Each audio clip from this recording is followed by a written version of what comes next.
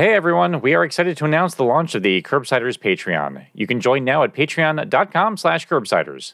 We have been hard at work upgrading our website, expanding our video offerings, recording new sessions of the Teach and Addiction Medicine miniseries, and growing our Digest newsletter.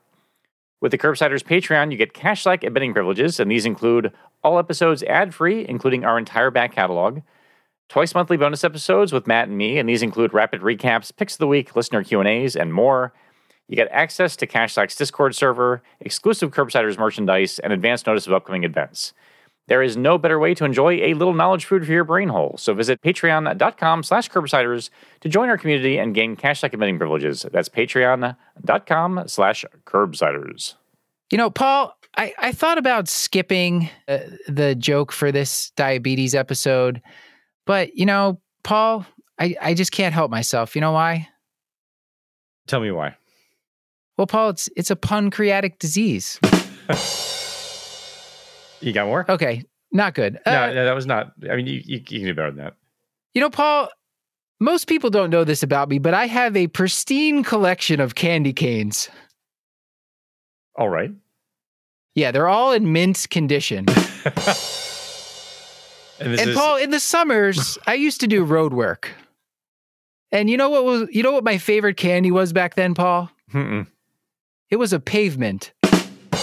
And then Paul, diabetes puns or mint puns? Mints are sweet. Paul, at my grandmother's funeral, oh my God, there was a bowl of her favorite candy on the table. Yeah, they were bereavements, Paul. These are just candy jokes. All right, we'll go with the mint jokes. Yeah, great. Oh, gosh. The Curbsiders podcast is for entertainment, education, and information purposes only, and the topics discussed should not be used solely to diagnose, treat, cure, or prevent any diseases or conditions. Furthermore, the views and statements expressed on this podcast are solely those of those and should not be interpreted to reflect official policy or position of any entity, aside from possibly Cashslack Memorial Hospital and affiliate outreach programs, if indeed there are any. In fact, there are none. Pretty much, we aren't responsible if you screw up. You should always do your own homework and let us know when we're wrong.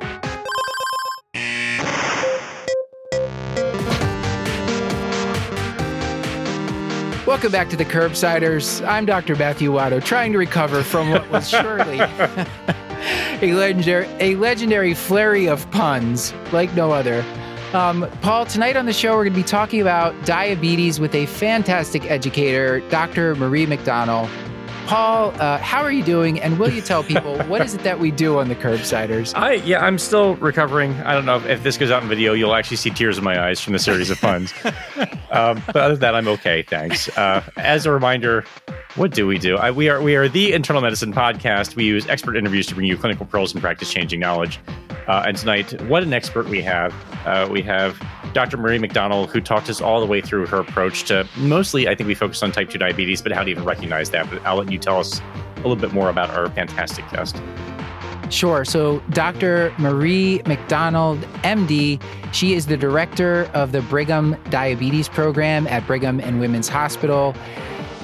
She is someone who I've known for a long time, as I'll mention a little bit on the show, and came very highly regarded by the great Dr. Rahul Ganatra. She's a fantastic educator of diabetes and clinician, and this episode certainly showcases that. So without further ado, let's get to this conversation with Dr. Marie McDonnell. Marie, welcome to the show. We've known each other for a long time, haven't talked to each other for a very long time, not because of any bad blood, it hadn't come up. So welcome to the show. Thank you for joining us. Thanks so much, Matt and Paul. Yeah, so we will tell the audience, when I was a fourth-year medical student, I was very lucky to join Dr. McDonnell on the consult service at Boston U, and I learned a ton about diabetes. I think that's probably led me on this path, Paul, to doing a podcast where we talk a lot about diabetes, all of that. So thank you for that. Great. Oh, that's great. I love it. You're welcome. I'm happy to be here. So we're happy to have you here, and Paul is going to give us a case from Cashslack, and we'll get right into it. We're going to hear about Ms. J. She is a 39-year-old female with a past medical history noteworthy for hypertension, dyslipidemia, new onset diabetes, and class 3 obesity. Her A1C was 6.4% over the past 2 years, but has now recently jumped to an A1C of 9.6%. She's symptomatic. She's having some polyuria and just generally doesn't feel great. She admits to enthusiastic participation in holiday food celebrations, and she's not really been reaching her activity goals in the colder months of the year this winter time. So some of the guidelines would suggest starting at least one or more medications, considering insulin therapy. I know I think in my training, I think like once you hit 10, with no evidence behind this to my knowledge, that's when you start talking about insulin therapy. But I guess for our patient to start, is this someone where we feel like we could maybe make a fair attempt with metformin and lifestyle changes initially before sort of becoming more aggressive? How would you manage this patient sort of out the gate who's presently not on anything? Right. Yeah, Paul, it's a great case because there's a couple red flags that we want to just make sure that we hone in on before we make a decision. So one is that she's young. She does have class 3 obesity, and of course, we're seeing an increase in even youth onset type 2 related to obesity. So that's not so shocking, but I would want to make sure there's a family history of diabetes just to make sure the story makes sense, because we're seeing even type 1 diabetes or autoimmune type of diabetes that progresses to insulin deficiency pretty rapidly. We're seeing that in adults more than we used to. So in fact, 50% of what we used to call juvenile diabetes, which is type 1, happens in people over the age of 18. So, and actually, I think that's moving to more like 25. So I would just make sure we're not missing that. And then she also reports that she's polyuric and she doesn't feel well.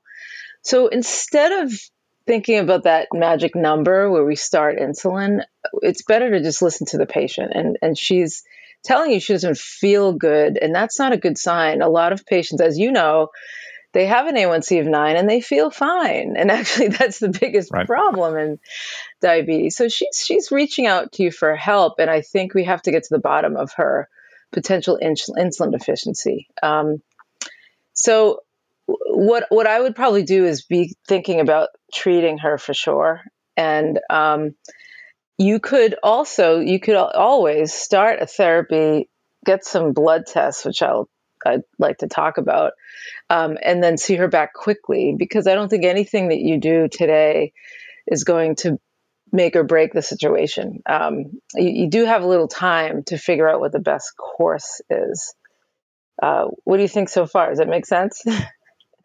Yeah, because this happens a lot, because nowadays almost every patient I'm seeing in internal medicine, overweight or obesity, is getting an annual A1C. So we have a lot of data on people, and you can see where it's been 6 months or 12 months, and all of a sudden they just jump, where like their A1C goes from, pre-diabetes range 6 to 6.4, and now it's like this one 9.6, or sometimes even the low teens.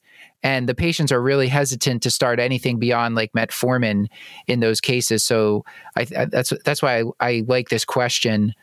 So what sort of investigation are you doing here? I wouldn't make it a big deal, but I would check for antibodies. And it's only because we see the rise in this problem of autoimmune diabetes. So I would check. It's called GAD65, or glutamic acid decarboxylase 65. It's just the most prevalent islet cell antibody that we see in autoimmune diabetes. So I would do that, get it out of the way, make sure we're not missing that. And then you could also check a C-peptide and a glucose level. I would say, it's not necessary unless you see the patient's not responding to your next step. But I would get the antibody. Now, how would I treat her? I would want to treat her with something potent, because she, as you're saying, she's sort of falling off the cliff, as sometimes we say. This is actually something that is well described. It's similar to heart failure, actually. We talk about the Starling curve. I don't know if you guys remember that. Sure. But, you push that failing heart with more fluid and salt retention. And then at one point, it's sort of, you fall off the curve, and the dynamics don't allow for compensation anymore. Same thing happens with diabetes in the beta cells. So we see it in type 2 diabetes and in type 1. So this sort of dramatic rise in the A1C, we see it. It's classic type 2, but sometimes in a young person, we don't want to miss type 1 diabetes hiding under the cloak of type 2. So I'm going to say GLP-1 receptor agonist is in this patient's future if she is who we think she is, which is somebody who has type 2 diabetes, probably familial. She had prediabetes for a few years, so it's probably quite classic. And she's going to need something potent because she's just quite hyperglycemic. Before we move past, can I ask this, sort of seeing the later presentation of type 1 diabetes, is it an increase in prevalence or just an increase in recognition that's happening, or some combination of those two things? Oh, it's a great question. I think it is both, because we saw in the 90s, all of a sudden the prevalence of diabetes ticked up rapidly. And that definitely because our definition changed and detection changed. There was sort of more process measures all of a sudden coming out from insurance companies to monitor for diabetes with blood glucose, at least at the time. And nowadays, we can use A1C. So I think it's both. But now, in the last 10 years, it's really true rise in prevalence rather than just increased detection. That's at least what we think. But I think it's a combination of both. This podcast is brought to you by Locum Story. Everyone has a story, different needs, wants, and goals, and how to attain them. Your story determines your solution. Whatever your situation and story, locum tenens should be part of the conversation. How do you find out if locums is a good option for you? Go to an unbiased, informative source like locumstory.com. You'll learn all the ins and outs of locums, details on travel and housing, assignment coordination, tax information, and more. You'll also hear firsthand stories from locums physicians from all walks of life, so you get a bigger picture of the diverse options. Get a comprehensive view of locums and decide if it's right for you at locumstory.com.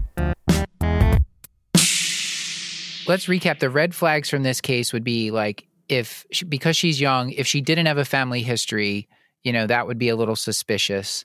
The class 3 obesity makes it a reasonable story, but the fact that she's sick here is what's making you want to be more aggressive about the initial therapy, because you do see a lot of patients who, if their A1C tips over a little bit or jumps from 6 to 8 or 6 to 9, and they're just like, they're not feeling sick, you can start them on metformin. And if their lifestyle is terrible and they really clean up the lifestyle, I've seen a lot of those patients just go right back down to the pre-diabetes range with metformin.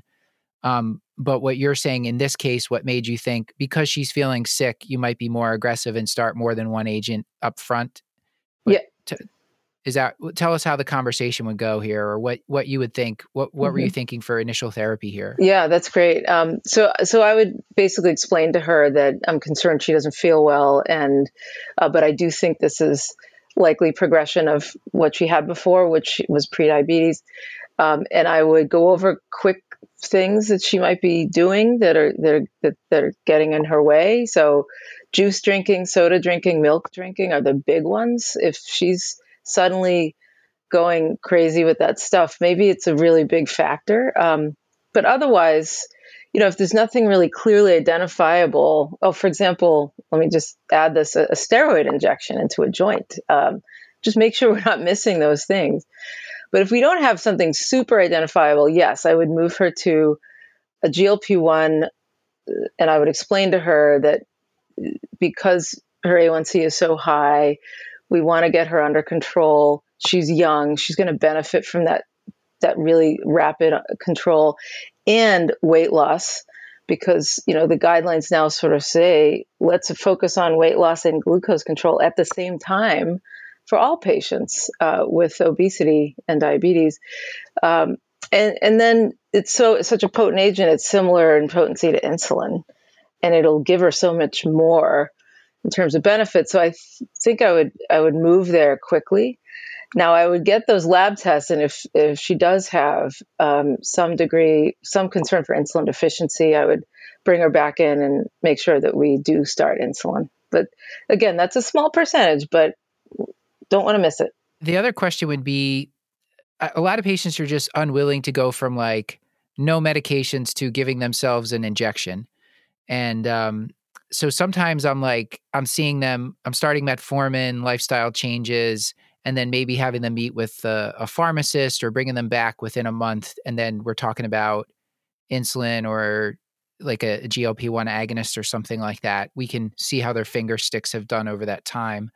But it can be a little tricky to just get them right on a weekly injection if they're not used to taking any medications, in my experience. So I agree with you that it is hard. I'll tell you that it's easier lately because there's so much unfortunate in some ways of the GLP-1s, So it's a little easier to move there early on with patients.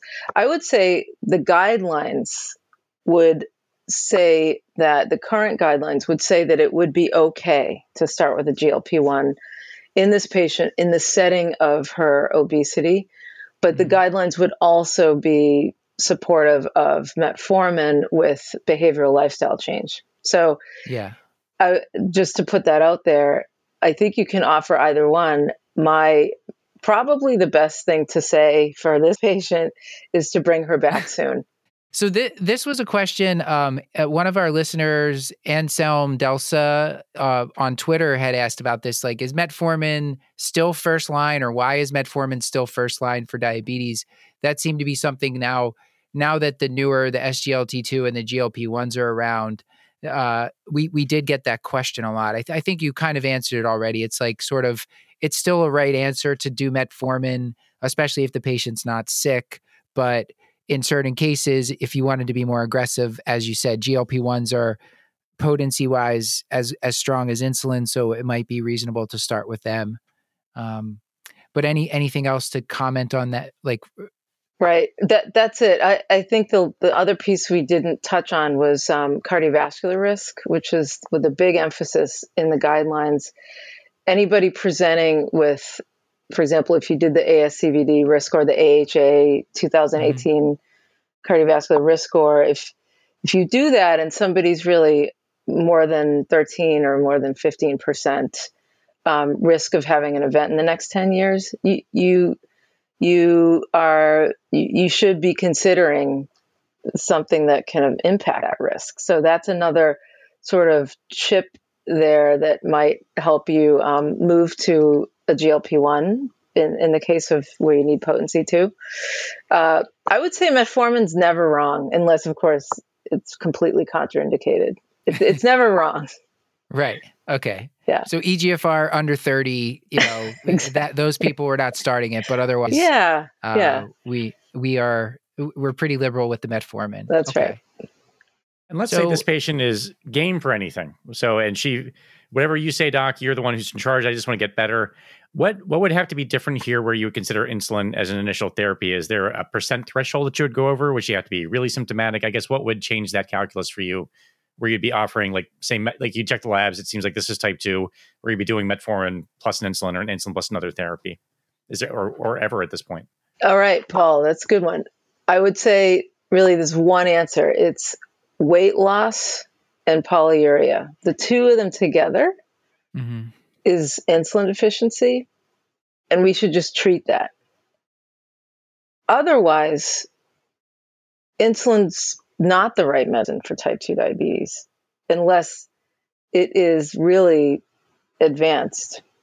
So we often can use insulin early on if somebody has those symptoms. You can use it to help relieve the insulin deficiency, which can actually be transient in type 2, right? We see that too. A lot of patients in the hospital. Yeah. Unfortunately, getting admitted, we try to keep them out of the hospital when this happens and give them insulin. And then my favorite thing to do is take insulin away. Oh, yeah, it's great. Yeah. So I think on the prior episode with the great Dr. Jeff Colburn, we were talking about, because you mentioned the C-peptide and glucose. So you do a non-fasting glucose and C-peptide. You got it. If their C-peptide is like low despite a high glucose, that's suspicious for type 1. And but we talked about that catabolic, those catabolic symptoms of weight loss and polyuria, that should make you scared. In this case, we just gave you the polyuria, so not necessarily the weight loss, but it's still, she's not feeling well. Yeah, so she's just making me a little, as a clinician, just want to be more thorough, like all of us. Yeah. And okay. Yeah. All right. So maybe we can go on a little bit and talk about, because I want to make sure we're going to move a little fast, and we can come back to some of these topics. But A1C goal, she says, okay, my A1C was 6.4. It's now 9.6. What's my goal? And how do you, it's been a while since we've talked about these on the show. I know the ACP came out with these somewhat controversial, most people should be between 7 and 8%, which I totally understand where it's coming from. But I think some people maybe misunderstand that. Kind of in tune with the way the old opioid guideline, the 2016 opioid guidelines, everyone took it like so literal, like, I think that's how people took it. Like, if anyone's below 7%, I should stop their medicine. So how do you think about the A1C targets now, or how do you stratify patients? Sure. Yeah. So the one thing that's really important with the ACP is that they really emphasize the Accord study.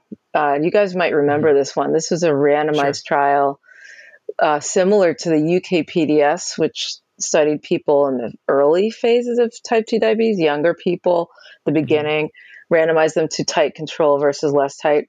The Accord they were older people, and they randomized them to super tight and not so tight, so less than 8 versus less than 6.5. And they found an increased mortality rate. So you might remember that. And it was cardiovascular risk reduction, which is what they were looking for, which they found the opposite. And the ACP guideline was really emphasized that study, even though everyone knows with the post hoc analyses that it was just a bizarre outcome. It didn't make a whole lot of sense. It wasn't, the mortality risk wasn't related to hypoglycemia, which we thought it would be. It was, in fact, these older people who achieved an A1C below 6.5 had the lowest mortality. It was the people who were in that tight arm, the tight control arm, who couldn't do it. They were the ones that died. So we don't totally know what the best approach is for the older adult, except that we shouldn't be hammering them down. We should not be, our individuals who with heart disease especially, we shouldn't be trying to get below 7 even aggressively in somebody who's over 65 with a lot of comorbidities. That's where that comes from. The 7 to 8, I fully respect that, because that's where the money is. I always tell my patients the safe zone is actually, if you look at all the data, is below 7.5, like a safe place. You're not going to have rapid progression of your disease, your kidney disease, for example. But the best place to be, if you can do it, is as low as you can. And some people would say normal. Isn't that the best? And the challenge is achieving that is not necessarily reasonable from a treatment burden perspective, cost perspective, and we literally don't have any data on people who achieve glucose remission level or diabetes remission level glucose and what happens to them in their life. We don't have any study. Yeah. In fact, it's like 0.1% or something of people can achieve true remission off medicine. But a good number of people can achieve an A1C well below 6.5 on the GLP-1 receptor agonist or lifestyle plus metformin even. A good number of people. And we think that's good. I think that is very good. There's a now sort of a new concept. The diabetes prevention program showed us that because they followed people for 15 years, they showed us that the more time you spend in the normal A1C range, and then they looked at below 6 actually, the less likely you are to have a complication. That's kind of sounds like a no-brainer, but the concept is try to spend some more time down in the normal range, even after you get diagnosed with diabetes. Try to get there. If you can get there, spend some time there. That's good for you. So her target, our young 39-year-old, is definitely less than 7. We can tell her once she gets to 7.5 or below 7.5 that she's like in the safe zone. But when we want to have her really in a guaranteed long-term disease control space, we want her below 7 and even below 6.5.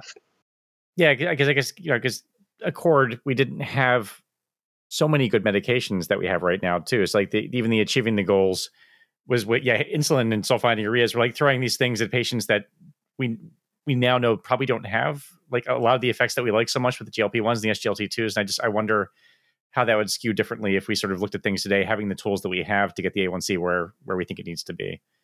Totally agree. And that's another hypothesis related to that study, that if we didn't have to use so much insulin, that perhaps we and maybe not necessarily it was the insulin, it was just the not being able to use drugs that were good for the heart. Yeah. And at the same time as potent, then we wouldn't have seen that effect. Because it's how you get there, right? Like if you're getting, if you put someone on metformin and lifestyle changes and their A1C normalizes, that's great. That's going to be a good outcome. But if you're hammering them with like 150 units of insulin a day to get them down, that's a much different situation. So I think it's like the tools we're using, and what was crazy about the newer agents, and we've talked about this before, is that the SGLT2 studies and I think the SGLT2 studies were the ones, right, where the A1C wasn't that different between the treatment and the control groups. And it was a much shorter time, like under 5 years, and they were able to show benefit versus these other long studies in type 2 diabetes with the older agents. They really tried to push the A1C way down, give them like 10, 20 years, and they're still having trouble seeing these outcomes when, like, with these newer, better tools in That's 3 right. years, barely moving the A1C, and you can show it. So it just, I think we were in some sense focusing too much on the wrong thing. Yeah, you got that right, Matt. It's not just about the glucose. We know for sure. And that's why these agents, the cardiovascular outcome trials, they definitely were designed to not show a difference in glucose control. They did that on purpose, as much as that could be controlled, just so that wouldn't be a factor. And it clearly wasn't. So, but on the flip side, we know that if you can achieve good glucose control with these agents that don't have that have other benefits, you sort of get a dual benefit, a dual effect that we're all trying to achieve now. So yeah, you got it. So like right now, it seems like, Paul and Marie, if you agree, like with blood pressure, with lipids, with diabetes, it's like lower is better if you can get there reasonably, if you could get there safely and with the right tools, which we're sort of every year we're learning more and more about which tools and which changes are the best. So to summarize the A1C thing, so for your younger patients, if you can get them there with reasonable medications, less than 6.5, certainly less than 7, maybe even less than 6.5. What about the moderately sick, which is probably our majority of internal medicine patients? Is that 7 to 8 window okay there? Someone that already has some cardiovascular or microvascular complications? Yeah, I would say most of the time. And I'll tell you just a couple of anecdotes. The UK-PDS really did show that below 7.5 was a much better place than above 8. Like that is really, so that's where, some nephrologists would, back in the day, they would harp on the less than 7.5 is really what we need. Like if we could just get there for most of our patients. And I think that's fair. Once you're in the 7.5, around 7.5, it's really about making sure you choose the right medicines for the other things that we're looking at. We're trying to, make sure the statin is being adhered to, and an SGLT2 would be great, especially if there's kidney disease, and then if heart disease, if you can get on a GLP-1. It's less about the A1C at that point. But there are some anecdotes. So we have some patients who are super sensitive for some reason to glucose exposure over time, and they have neuropathy that appears to be progressing aggressively. And once we rule out like B12 deficiency or excessive alcohol, it does seem like we really should be controlling their glucose better. And it feels like there's data to support that if we control their glucose better, they're more likely to stabilize and not progress. That can be so disabling, as you know. And then probably not so much with the kidney, though. I have to say, it's the SGLT2s are like magic when you have somebody sitting in the 7.4 range and they're on an SGLT2, their microalbuminuria drops precipitously. So maybe it's really just about the neuropathy. Retinopathy tends to be pretty stable in the 7 to 7.5 range. Mm-hmm. So I do like to get below 7.5, but that's really, it's kind of based on the preponderance of data rather than what we know is really ideal for the individual. And so I do have a handful, and certainly our patient, Ms. J, that we started with doesn't fit into this, but I have a handful of patients who are older, they have dementia, maybe we have them on metformin just to try to, we're really trying to just keep them less than 8 or just make it so they're not having complications of hyperglycemia. In those cases, sometimes I'm almost forced to use a medicine that I normally wouldn't use, like a baby dose of glipizide or something like that, or which always feels wrong, but sometimes it just seems to stabilize people. And because you have these people that are 8.5 or 9%, and you don't want to give them an injection. So I don't know if you have a trick for those kind of cases. I know exactly what you're talking about. And at that point, you do have to make sure adherence is well understood by everyone, the patient and whoever's helping the patient. I can't tell you how many incredibly diligent families tell me that, yes, the pill box is full and she's doing it right. And then they call me and they say, you would not believe this, but she's been taking X. This actually just happened last week. She's been taking glimepiride this whole time. And I had actually stopped it because I did switch her to insulin. I did. I had to. She was polyuric and losing weight. This happens at the end of the natural history of type 2. But I didn't want her on both. And anyway, the point being is, it's hard when people have cognitive impairment. Non-adherence or screwing up the meds is so incredibly common that we just want to make sure we understand that they are taking what we're prescribing. So Matt, I do try to use DPP-4 inhibitors in those patients. Try might not be the right word. I use them. I use them because they can sometimes help to move an A1C from 9 to in the 8 range, and maybe protect somebody from more aggressive, consistent hyperglycemia. They're safe, obviously, in advancing kidney disease. They're they're not potent, as you know. Right. What I often do when you have a patient like you're describing, and the DPP-4 inhibitor is just not going to do anything, I do use low dose glimepiride. And the patient I just described, case in point, I did try that first because I knew insulin was going to change her life. It was going to change her family's life. Yeah. Someone has to go over and inject them sometimes Totally. if they're not living with family. Yeah. And it puts her at risk. Down that road. Yeah. So Paul, I think we have the A1C down, right? So, the younger, healthier people, as low as we can safely get it with some of the newer agents, especially if we know they have other benefits. The middle-aged people with some comorbidities, if we can do less than 7.5. And then for the older, sicker people, limited life expectancy, just try to prevent hyperglycemia side effects. And I think that's about it. Anything else to add there, Marie, before we move on? Oh, I think you got it. Nice encapsulation. Paul, do you want to get to the next part of our case with Miss J? So for Miss J, we decided to give it a go with metformin and lifestyle changes.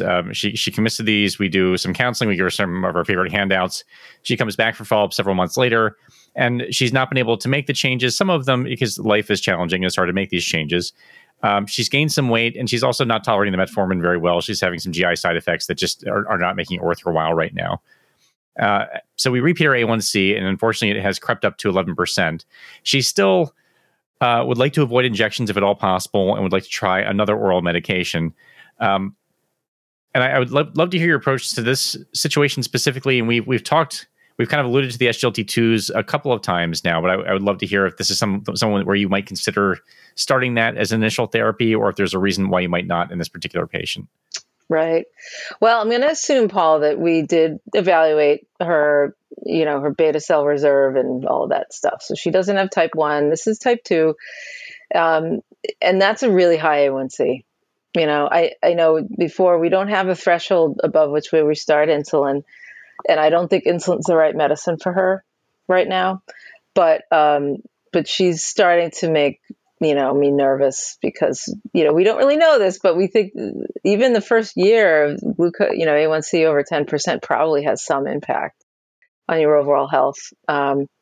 She's probably having, if you ask her, she very likely has a yeast infection, and she's probably really miserable. So I always make sure I do have my injectables in my pocket so that I can take it out and make it very comfortable and casual. And I often show videos to my patients. Sometimes I accidentally put on a video of a child doing an injection because. Wait, where can we find? Are these from the manufacturer website or YouTube? Yeah, usually can we share these links? Yeah, sure. TikTok video. Yeah, usually. Well, actually, there are some pretty awesome TikTok videos, but I don't go there. I usually use the manufacturer ones. Okay. But just so they understand that it's okay, and that they're so fortunate that actually they're in the situation where they really could do once a week injection. That's actually not too bad, and they're not really in a safe spot. So serious things sometimes call for serious measures. So I try to make sure they get that. But if really she's not going to go there, I would make sure that we have her on extended release metformin, because metformin is a potent drug. I doubt she's taking it if she doesn't feel good on it. She's probably skipping it half the time. Even if she doesn't know she's doing that or remember, she's probably doing that. So I would try that and make sure she's drinking enough water.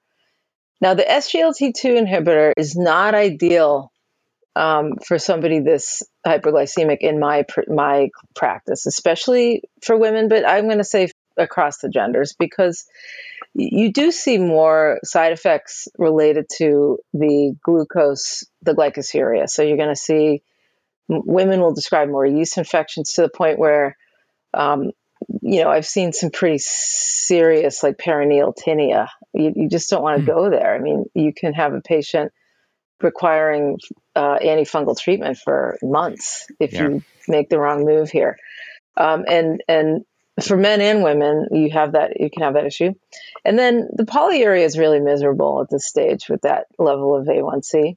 So I do have a policy to get people, below 9 before I start an SGLT2. That's my little, do I break that rule sometimes? Sure. But it's because I'm trying to protect my patient from that side effect that I can predict pretty nicely. And again, make sure you ask her about yeast infection. Women suffer in silence with yeast infections their whole life, and they might not connect it to their diabetes. The worst thing to do would be to prescribe an SGLT2 if she already has a yeast infection. Yeah. So we would get to that. Sometimes we're busy, so if I consider the SGLT2, I'll describe that to her, and then that usually will make her say, "Oh, I already have that right now. I have that going on." So what would I do? Honestly, I would really just encourage her to do a GLP-1. There is an oral GLP-1, as we know. Semaglutide has an oral version, and it's probably the best idea if she can afford it. And then I'm just going to put it out there. If cost is a real issue, her A1C is high enough that I would probably do a sulfonylurea temporarily in combination with metformin extended release to get some progress here. We got to get her A1C down. And I like the temporary sulfonylurea, even in a patient with obesity who cannot access the GLP-1. And is too high for the SGLT2. It works. Tell us about the extended release trick. I've heard this approach before, and I'm not sure we've talked about this on the show, but for someone who has GI intolerance, how do you make that conversion? Sort of how do you switch them over to an extended release, and what does that yield you? Because I'm not sure that we've discussed this before. Yeah, great. It's most of our automatic titration programs that some of us have set up in different practices here with pharmacists, they actually always start with extended release. They don't even bother with the regular stuff because of the GI intolerance. The price is the same now, as long as you don't try to prescribe Glumetza, which is a brand name of metformin, which is completely unaffordable. So it's the metformin ER is usually, or XR, and it only comes in 500 milligram tablets. So patients don't like that because they like their 1000 milligram, but it's a smaller tablet. So some people are fine with it.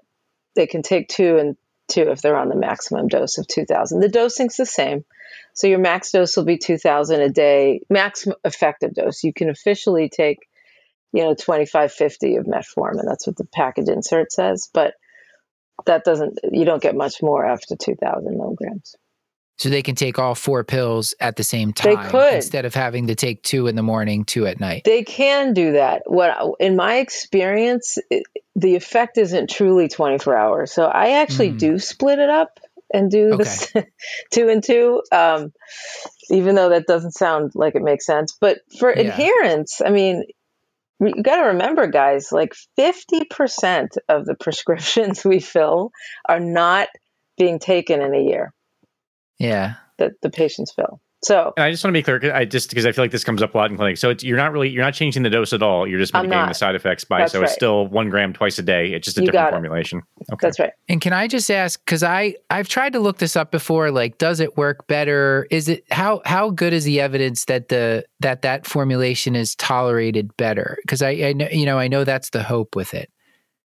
It's a good question. The only studies are with this Glumetza drug. Because remember, metformin is so old, nobody's going to actually study it, and even the ER is generic. Right. But Glumetza, it's a different I forget micronized formulation, so it's unique. Okay. And they did definitely prove in a randomized trial that it's better tolerated. It's not the same as the extended release metformin, but in my practice, it makes a difference, I would say 60 to 70% of the time. And then there's a group, a good chunk who just, if they don't feel well on extended release, you just have to say goodbye to metformin most of the time. This is the kind of expert opinion people come to the show for. This is why you're really delivering. And the other question, and the other trick I've seen is actually having the patient, when you're sort of up titrating the dose for tolerability, you actually start at nighttime. Is that something else that you recommend? So yeah, I do. Like starting at 500 at nighttime, then maybe increasing it at nighttime, and then once they sort of build a tolerance, then actually start doing it during the daytime. Is that a reasonable thing to try? Yes, totally. And I've seen, my internal medicine colleagues do a much better job than I do at slow titration metformin. I would just say that the extended release kind of allows you to go a little faster. So you don't have to do that 250 milligrams at night, which I see sometimes. And I get it, believe me. But that was when we couldn't get extended release because it wasn't really cheaper, but it's the same. I mean, it wasn't as cheap, but it's actually the same. Nowadays, the generics are they're on the tier 1, whatever. Yeah, they're all the lower tier. Yep. Okay, great. All right, this is awesome. Okay, so our patient has an A1C 11%. If she's really not going to do an injection, our preference would be a GLP-1 agonist because of the potency here. But if she's really not willing to do that yet, we can temporarily maybe put her on a sulfonylurea with metformin to try to get that down, make sure she's tolerating metformin. We just talked extensively about the metformin ER or XR, maybe as a trick if she hasn't tolerated the plain metformin. And then with the SGLT2 would be a bad idea because of yeast infections, and just because her sugar's so high, she's going to not feel well on it. So we wouldn't want to add that just yet. Anything else about this that we should talk about? I guess, well, we had a question from a listener, Mike Kelly on Twitter, asking about pancreatitis. Like, what if she said, oh yeah, this one time I had a history of pancreatitis 6 years ago, and we're not sure what it was from, if it was, or does it matter if it was from gallstones or alcohol? Would that make you just say no SG or no GLP-1? So the answer is no, meaning we wouldn't say no. That's a double negative. It's not an absolute. Yeah. Okay, so it's not an absolute contraindication. What in our practice, in my practice, so gallstone disease is very common in people as they get older, in the over 40s and 50s, and so it's sort of comorbid almost with diabetes pretty frequently. So most pancreatitis in the patient with diabetes is gallstone or gallstone sludge or whatever you want to call that, and triglyceride related hypertriglyceridemia. And that's actually probably about a third. Then the other third is, and I'm sorry, that's probably about half. Then there's probably 20% alcohol, unfortunately, and the rest are really idiopathic. And it's the idiopathic folks that I guess we worry the most about, but we can get a full history. If we take a history and there's a family history of pancreatitis, that patient might have actually, mutation in the CFTR gene, which is like, if you're heterozygous, this is the CF gene for cystic fibrosis. If you're heterozygous for that, which isn't that uncommon, you won't have CF, but you can have pancreatitis. So interesting. We want to make sure we get a family history. Family history is gold, right? If you have it.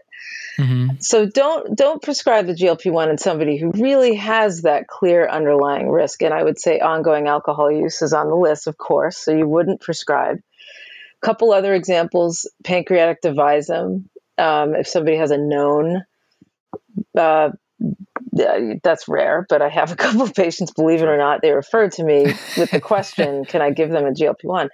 And I wouldn't, because I think that patient really is at risk of recurrent pancreatitis.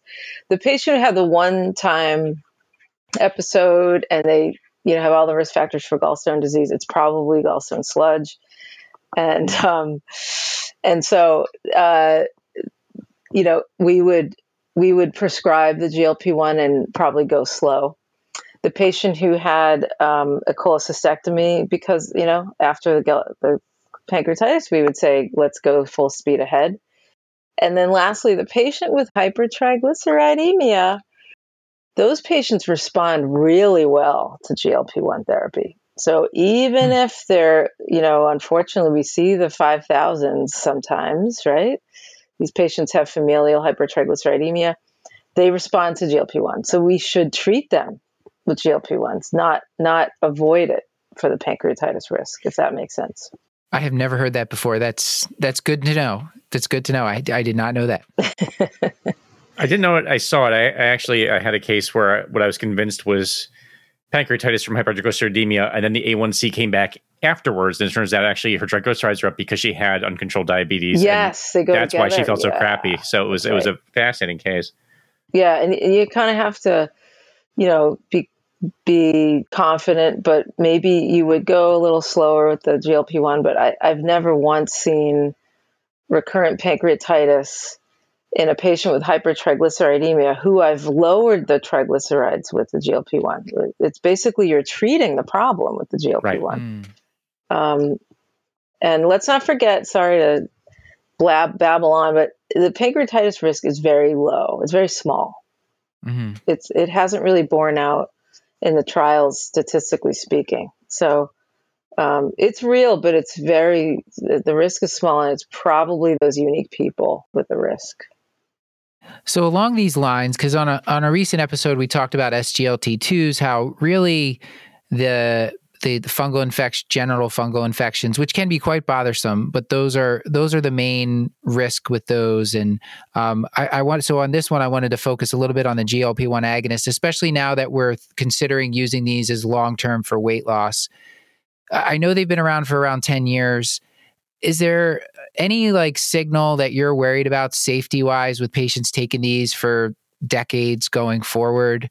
I know patients with cancer, I think, were not really enrolled in the trials, at least some of the trials that I looked at. So I'm not sure what you think long term, safety wise. It's a good question. I'm going to say, to be fair, I mean, there are a couple of papers showing that actually there's a higher risk of finding thyroid cancer in people on GLP-1s, right? The problem with those studies, and the most recent one was published in Diabetes Care about a year ago now. I think it was actually not quite a year. The problem is that what you find is these are all retrospective. And what you see is that somebody on a GLP-1 is more likely to have a thyroid ultrasound. And we also know that so it's a detection bias.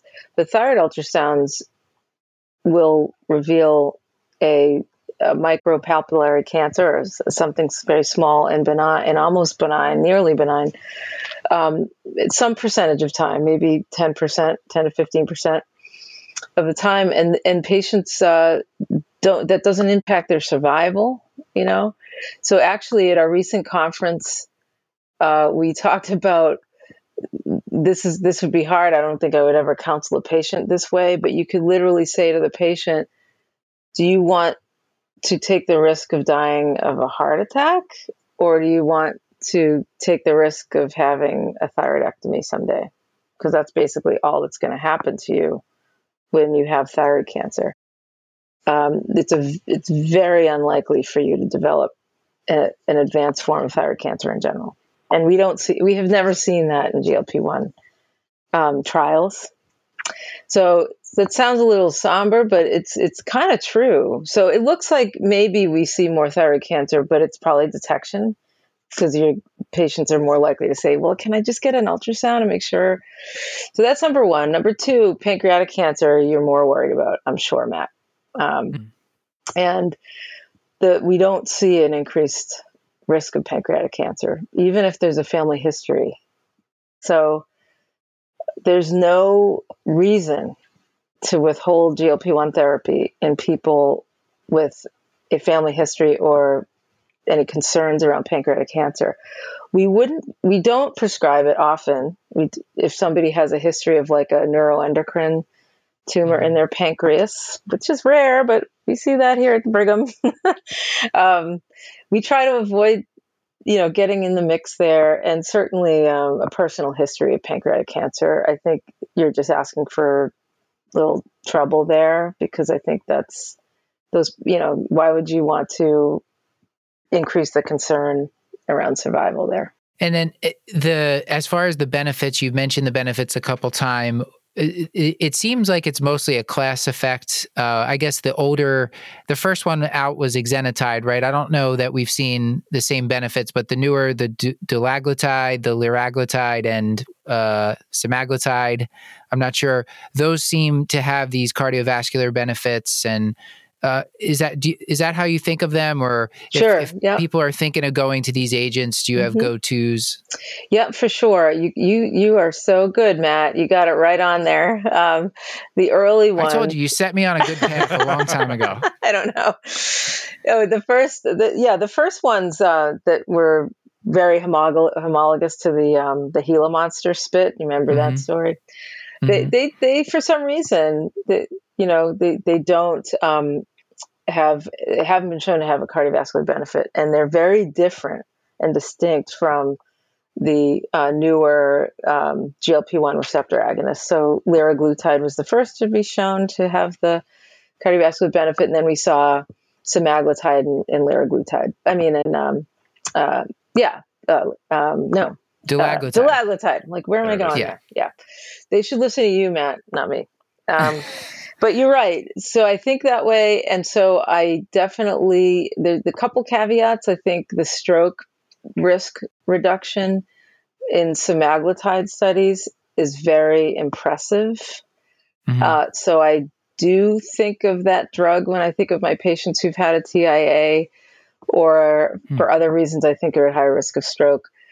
That could be just because of the population that they studied, for sure, because there's not a good reason to think there would be a different effect. But I have to say, it's really impressive. And then for slow titration, because we talked about that a few times, you can only do that with liraglutide once daily or semaglutide, because you can actually manipulate the pen in a much more nuanced way. And of course, tirzepatide is the new guy. So probably worth discussing a little bit. I don't know if you want to. That was literally the next question I had, is sort of what's your experience been? There was a lot of wild enthusiasm. I think I have it approved for exactly one patient, but where are we headed with that? And how are you using that in your arsenal? So I'm just going to tell you, I like it a lot.